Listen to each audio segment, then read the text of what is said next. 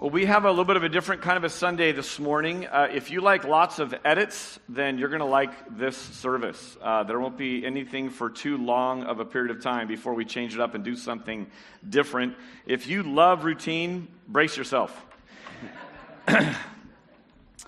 So we are doing today what we have made a habit of doing here at Neighborhood Bible Church, and that is generally when we end a study, some kind of a length of study, we take time to stop and pause. In your Psalms, as you read in the Bible, you see the word Selah. What does Selah mean? Anyone know?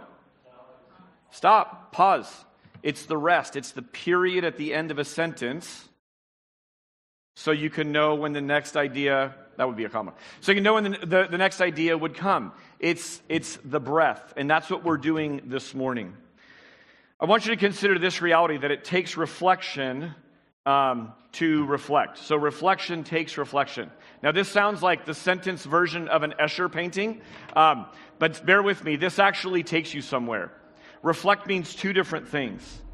To reflect the God that we know and admire and trust and worship, we must reflect on Him and on His ways and on His heart and on His world and on His word.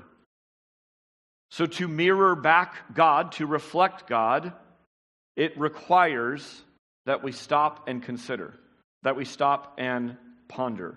Reflection takes reflection. We all know this, but we don't mirror God naturally. It takes some effort. So today is an invitation not to attain more knowledge or more instruction, but to actually be attuned with what you already know and are learning. If someone comes to you for advice, and you purpose in your heart to be fully present to this person and really actively listening to this person, and they are pouring their heart out to you, and you are asking clarifying questions, and you really get a sense of what this person is going through. And with that, you ponder and you pray and you offer really sound advice. And that person says, "Thank you very much," and goes away and doesn't take your advice, and then comes back to you the following week with the exact same problem in the exact same situation that the exact same information would actually lead them out of. How many times do you keep receiving that person and investing that hour-long pour out the heart session before you say, "Time out"? Do something with what I've already given you before asking for more. One of the things that we are good at in the Western church generally, in some traditions, are a desire to be accurate in the Word, a desire to grow in knowledge, things the Scriptures tell us to do. But sometimes we can get into the idea of more and more and more. Remember last week Jim was talking about the garden, one more piece of fruit. There's lots of fruit. It's that one more. And we want one more instruction, one more knowledge. Consider this, what we do with the knowledge that we have, I think, is as important as how much knowledge we have. Let me say it again. What we do with the knowledge that we have is as important as how much knowledge we have. Like a library that is locked up tight and keeps adding books to it is a person full of knowledge that never loves. If you never do anything with what God is giving you, why would He entrust more to you? So again, that's what this Sunday is about. I'm not going to be adding to your plate. I want you to stop and reflect and look back on what we've been talking about in 1 Timothy. If you're new with us, by the way, welcome. We've been in a study in a New Testament little letter called 1 Timothy. It's been really rich, really rewarding. We spent about 20 weeks going through this, and it's just been teaching us how to live in the house of God. Look at Philippians 1:9. Last night I kind of prayed this over a couple who I was marrying, and this was the last thing that I said to them before going to the vows. This was Paul's prayer for the Philippians. It's my prayer for you. He says this, "It is my prayer that your love may abound more and more with knowledge and all discernment, so that you may approve what is excellent, and so be pure and blameless for the day of Christ, filled with the fruit of righteousness that comes through Jesus Christ, to the glory and praise of God." Church, isn't that our hope for this body? Isn't this your hope for your life? Love that's abounding more and more, that's in accord with knowledge. Microwave spirituality knows nothing of what we're doing here this morning. Why would you waste your time stopping and lingering? But it takes time, practice, and pondering. It takes reflection. See if you agree with me that a virtue of our age is wit and cleverness. Wit and cleverness seeks to grab your attention and then hold it long enough to keep you swiping, to keep you clicking.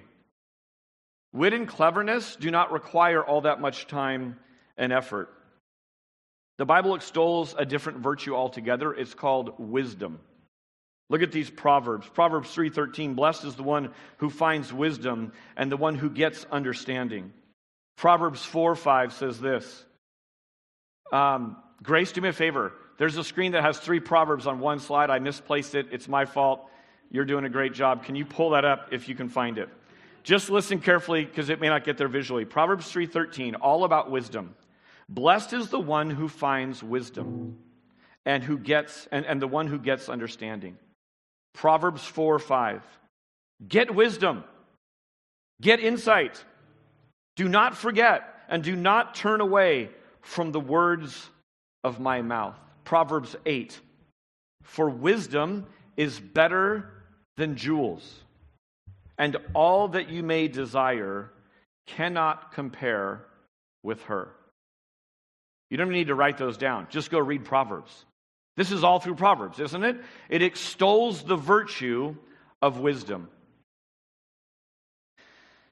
A local pastor and friend, Jay Kim, writes a chapter in an excellent little book called "Before You Lose Your Faith." There's a big rage right now to deconstruct your upbringing. And it's celebrated in movies. It's celebrated online in droves.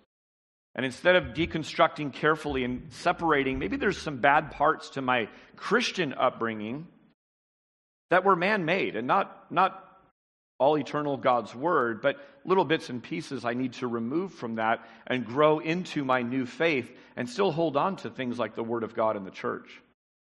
Instead, most deconstruction stories take a sledgehammer and just smash to pieces anything from their childhood growing up, thinking you've been indoctrinated, you've been believing unsound doctrine, and then they fill this person with a new doctrine. We all build on some kind of teaching. So, excellent little book, Before You Lose Your Faith. It's by a host of authors. But Jay Kim writes one chapter, and in it he writes this. Listen carefully. There's nothing to look out on the screen, so just listen to this quote carefully. "Wisdom isn't quick and easy. It's not a swipe or a push of a button away, but far off and very deep. Wisdom is difficult to find. There are no shortcuts, no abbreviated versions. Nothing could be more diametrically opposed to the way most of us spend our time online." What this morning is, and what an invitation is right here, is an invitation in your week to potentially use this next hour or so in a way you don't think to use it, especially in community, all the rest of your week. I believe that Jay is right, and this is why we model reflection. Consider this. The Bible isn't only worthy of our undivided attention, our systematic study, and note-taking devotion. The Bible is also worthy of strenuous reflection, repeating, and reminding. That's a mouthful. Let me boil it down to an even more simple idea. The Bible is worth learning and remembering. Most weeks we come in here, Bibles open, notes open, and we are learning. We're walking forward. The Bible is worth learning. That's new information. But the Bible is also worth remembering. That's stopping, turning backward, and going, what am I learning? I just read this rich paragraph about abounding in love, and there's righteous life that comes from Christ. What does that even mean? So the Bible's worth learning, and the Bible's also worth remembering. By the way, I'm so used to iPad. Let me tell you something going on in my mind right now. I am sitting here on paper notes, swiping my notes. This is weird. My iPad's being used for music later on, so I am tripping out up here just a little bit. The gray hair's not an act. I don't dye my hair. It's real. Okay. Grace, I'm probably out of whack, but 2 Timothy 2:7, my last slide in this first section says this. We're in 1 Timothy right now. This is a phenomenal passage. Reflect on what I am saying. Paul writes to Timothy in 2 Timothy. Reflect on what I am saying, for the Lord will give you insight into all of this. Oh, that's such a good passage, you guys. I just said that wisdom's hard to find. It's difficult. It's strenuous. You got to work for it. And it's right there for the taking. Church this morning, kids, you're about to be dismissed. I haven't forgotten. My kids always lean at me. Did someone forget? You haven't forgotten. We're going to do one more song, then we're going to dismiss you. Okay?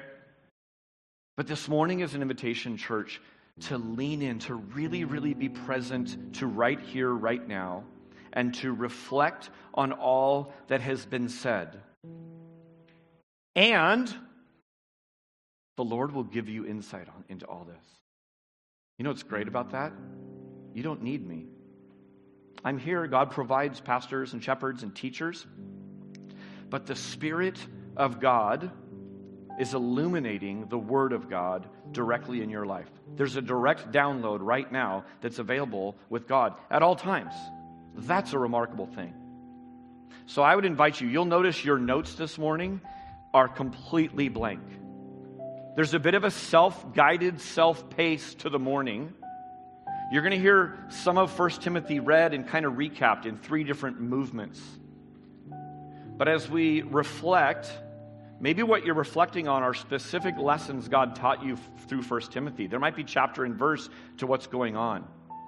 But maybe right now you're pondering job that stays here or a new opportunity out of state. When I say read the world, that's what I'm talking about. The activity of God in your life. The activity of God in the world around you. So we're going to let the scriptures inform that. We're going to let some song inform that. After each movement, you're going to be given space to simply reflect. By the way, one more thought before we get to the song, and that's this. Oftentimes we have testimony services like this. We'll call people out and ask people to talk and whatnot. Here's the way this testimony service is going to go.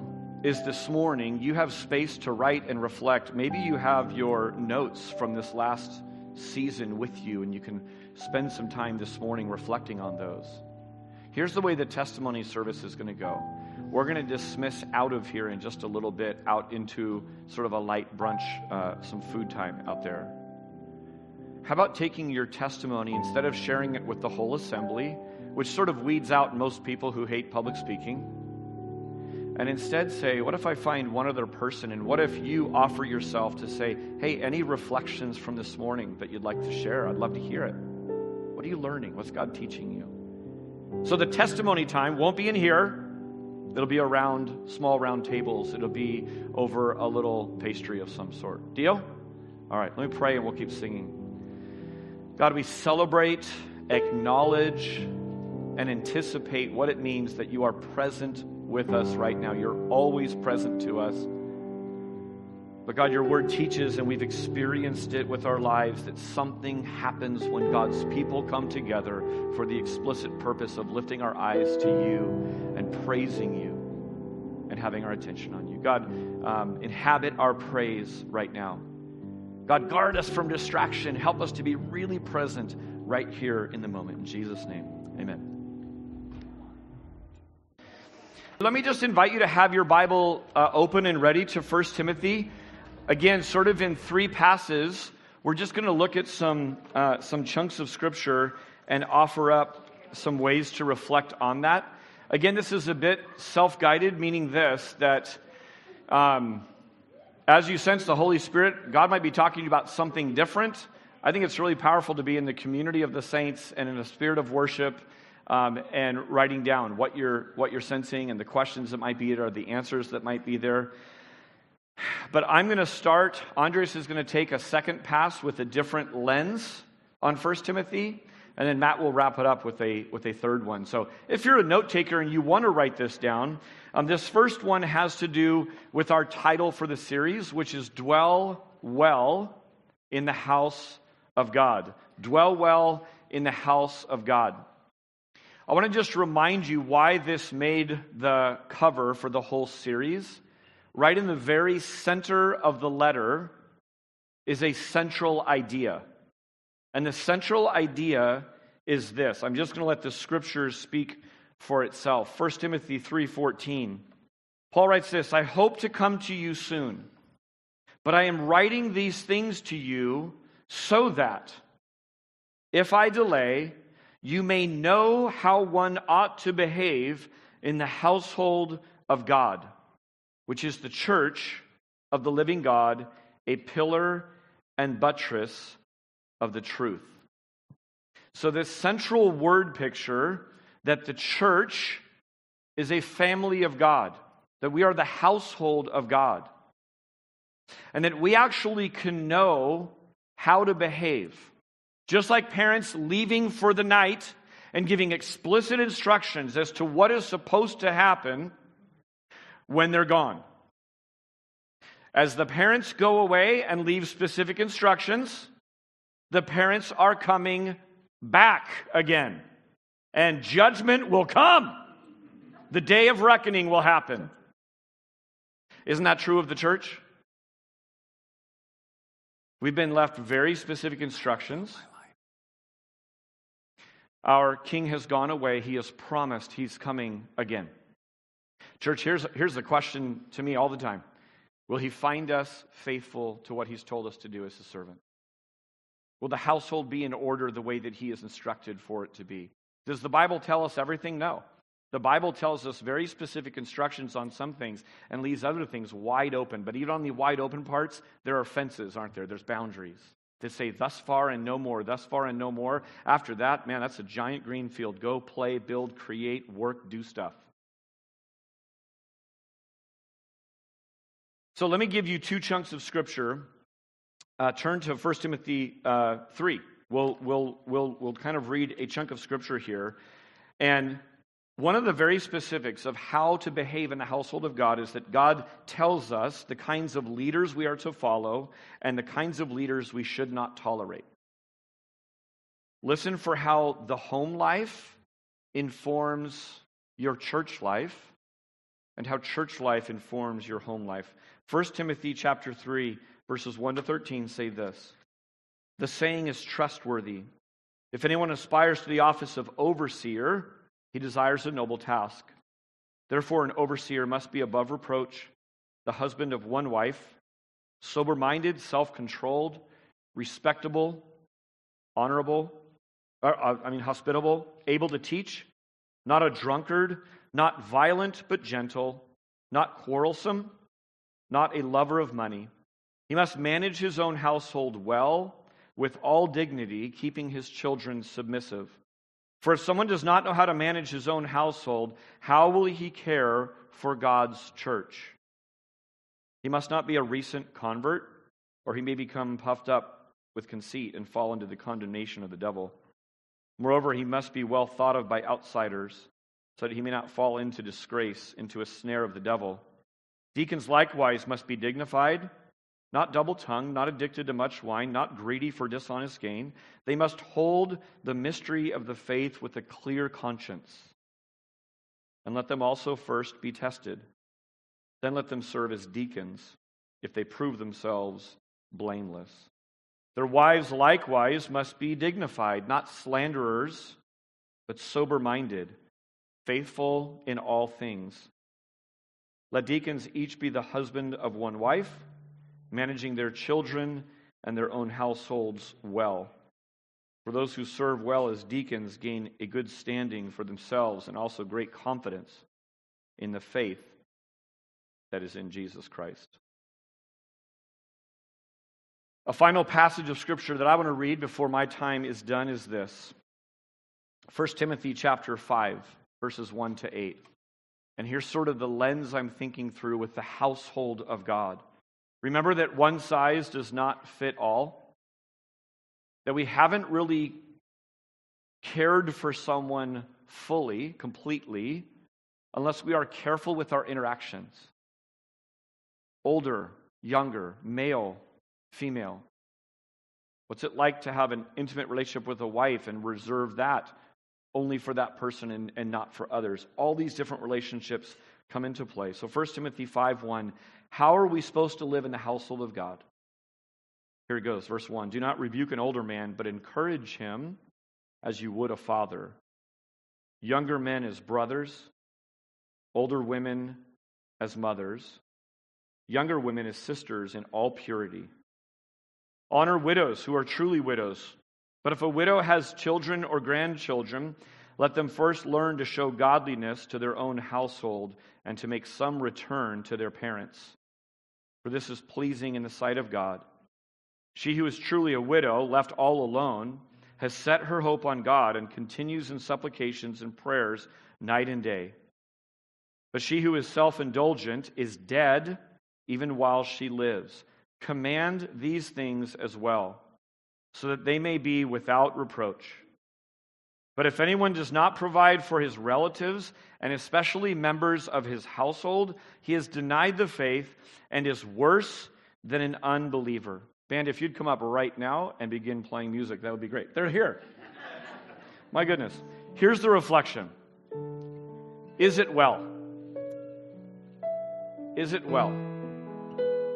We're going to bring the lights down. We're going to give you a little sanctuary space. I'm praying that you meet with God here alone on this. I have a few sort of follow-up prompts. Am I living and loving out of truth, out of this sound doctrine? And more than that, am I growing up in this? Am I learning from and following leaders who are led by God, or am I tolerating something else? Am I proudly going it alone and not submitting myself to anyone else's leadership and instruction? And do my closest relationships and interactions with others testify that I trust God's way of living or something different? So church, just use this time of instrumental music to reflect and ponder these things.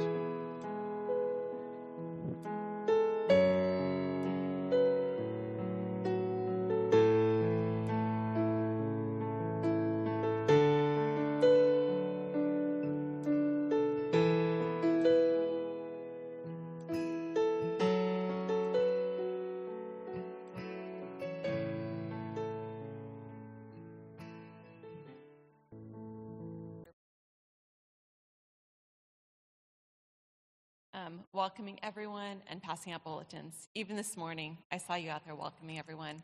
Thank you. Jamie, thank you for being a servant in so many ways as well. You provide superb pastoral and finance support. But you did so much more than that. I knew I could always count on you to quickly print a coloring page for the classroom or putting together the whole church worship music. So thank you for putting together that songbooks. No matter how many complexities you come across, you always come through and just get the task done. Jamie, as a personal friend, I'm going to miss going on walks with you and getting your guidance and advice. You have always shared encouraging Bible verses and remind me of what the Bible says. Also, I and my family are going to miss the ride services you provide to us at crazy hours, early morning or late at night, in cities far away and close by. So thank you. Now God has opened the doors for you to move to Texas. May you keep on being lights for Christ in your new town. I hope you find a Bible-believing church and get involved. Although you may be geographically far away, I'm glad that technology will allow us to keep connected. You will really be missed here and know that you are always welcome back. So we have a card for you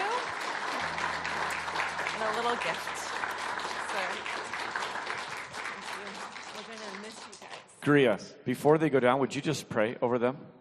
Thanks, bro. Yeah, come on up. Use your booming voice.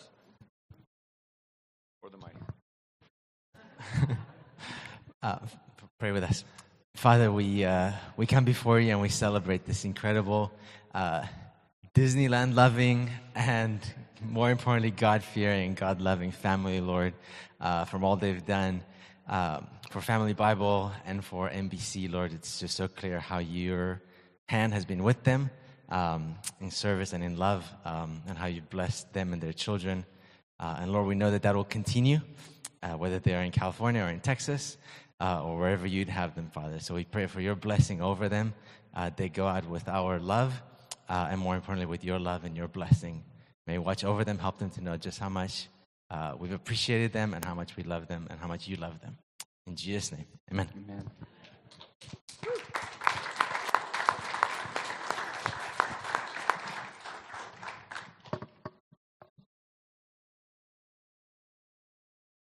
Oh, yeah.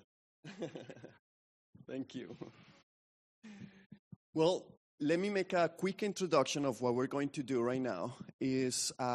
Remember that Paul wrote this letter to Timothy just to give him some directions on what to do, but also for the church to know what to do in the family of God, in the household of God. And we are going to reflect in a couple of things that Paul mentions in the beginning and at the end. And he reminds us that it's all about God, that he's going to say a few things, but he's putting himself first, remembering the state that he was before serving in God's purpose. And then he's going to encourage Timothy on the reason why he should do the good fight.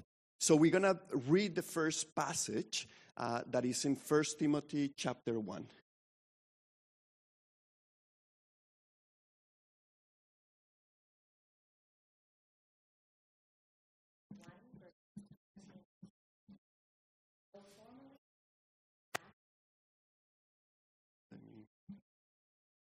Those microphones.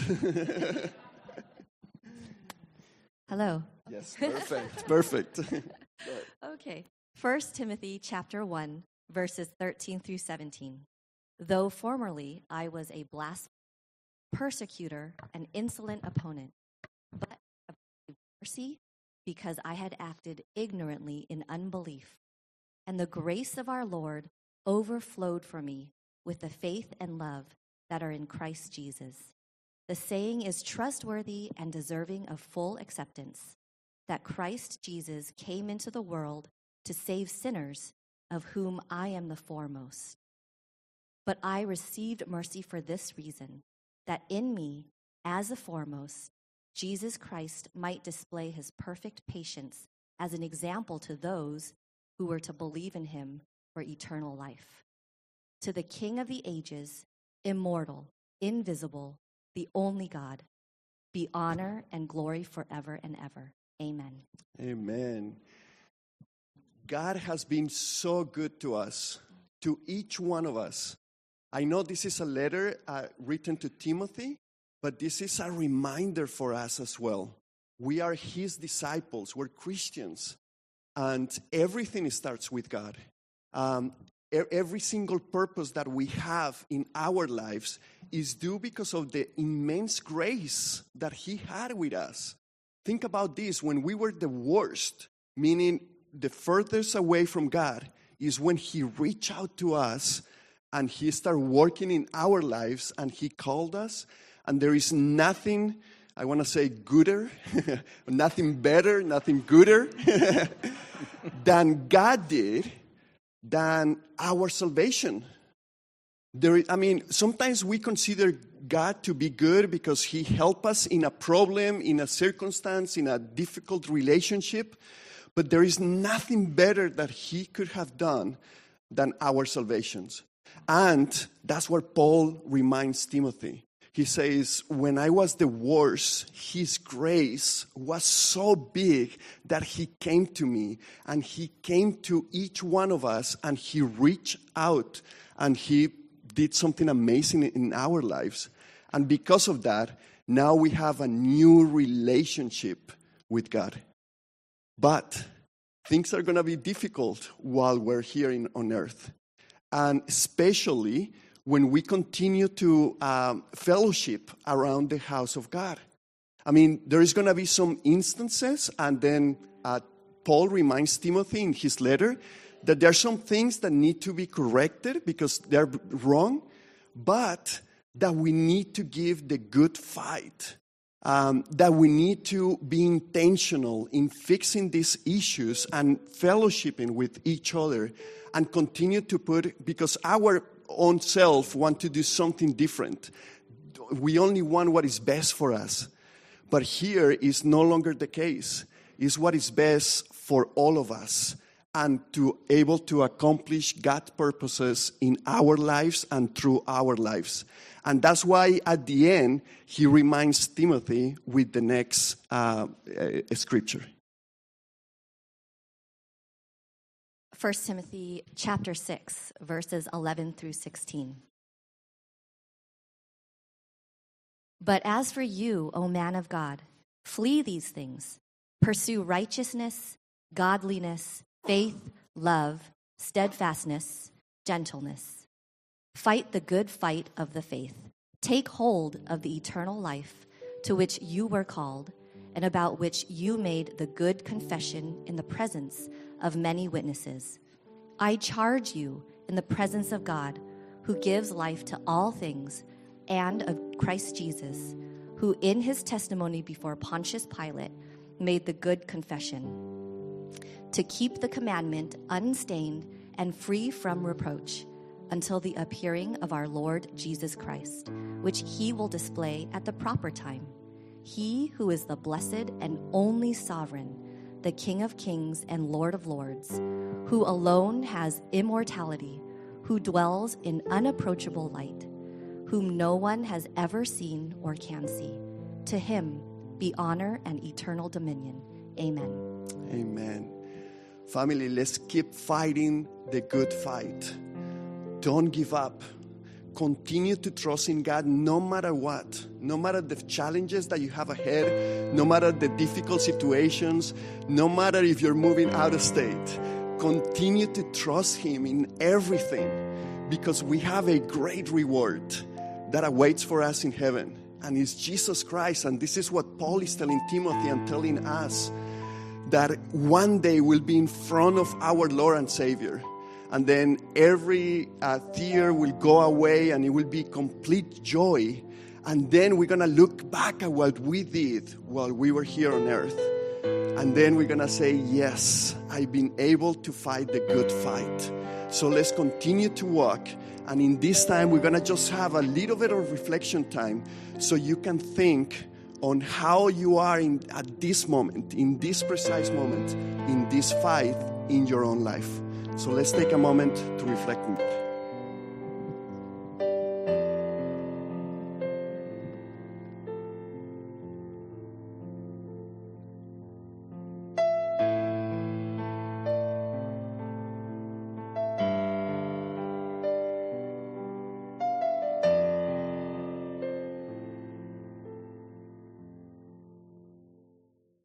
So New York Times authors dream of seeing their books on the New York Times bestsellers list, right? This is kind of the peak if you're an author to see your book on that list. It's been coming out weekly since 1931. But have you known that it's evolved over time? That list has evolved. One of the biggest changes came in 1984 when they had to divide the nonfiction category out because self-help and advice books were just dominating the list. Like if you had a biography, good luck, because diet, finance, career books were just going to like blow you out of the water. And I actually read a lot of these kinds of books, and I listen to a lot of this kind of podcast. How many of you guys listen to a lot of advice in books, self-help books, or read them, listen to them, podcasts? Some of us. Am I the only one? Okay, thank you. And how many of you tend to do a lot of reading but not a lot of applying? Like, how many of you read a lot of like great things but struggle to apply it? Okay, I'm glad to be known and with my people.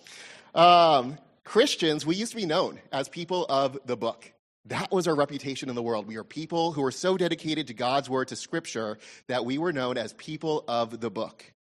But today, that's not necessarily true anymore. In fact, biblically illiterate Christians, church-going Christians, are biblically illiterate. We, as a people, don't really know our Bibles. And when the world looks at us and they see when we tout what we do believe, they look at us and say, you're not even living it out. Like, that's our reputation. Our reputation is as hypocrites, people who don't know the truth of God's word. And if we do know it and are communicating it, we're definitely not living it out. What a tragic witness to the world that we would be people of ignorance, people who are hypocrites. Our lack of living the truth is hurting out our witness, it's harming our churches, and it's stealing our joy. So Paul, in 1 Timothy, he urges Timothy to train in godliness. Paul knows that it's not enough to know the right thing. We have to live the right things. We have to live God's truth. We have to strive to live a life that aligns with the truth of Scripture. And we do this not to earn salvation, right? Like, Scripture is really clear that salvation is a gift from God alone. We don't earn it. But we live a godly life. We try to live a godly life in alignment with the truth as a thank you to God. It's an act of worship. It's a witness to the world. It's to serve our church. It's to enjoy our life with God. And we do this by the power of the Holy Spirit. Just like our salvation is a gift from God, our ability to live God's truth out in the world is a gift from the Holy Spirit. God also gives us each other, a community, in order to do this in. So we are a church that really believes in the power of community, right? We have community groups where we get to take what we hear and receive on Sunday mornings, and we get to apply it. We get to wrestle with it and discuss and talk about what does this look like in our actual lives.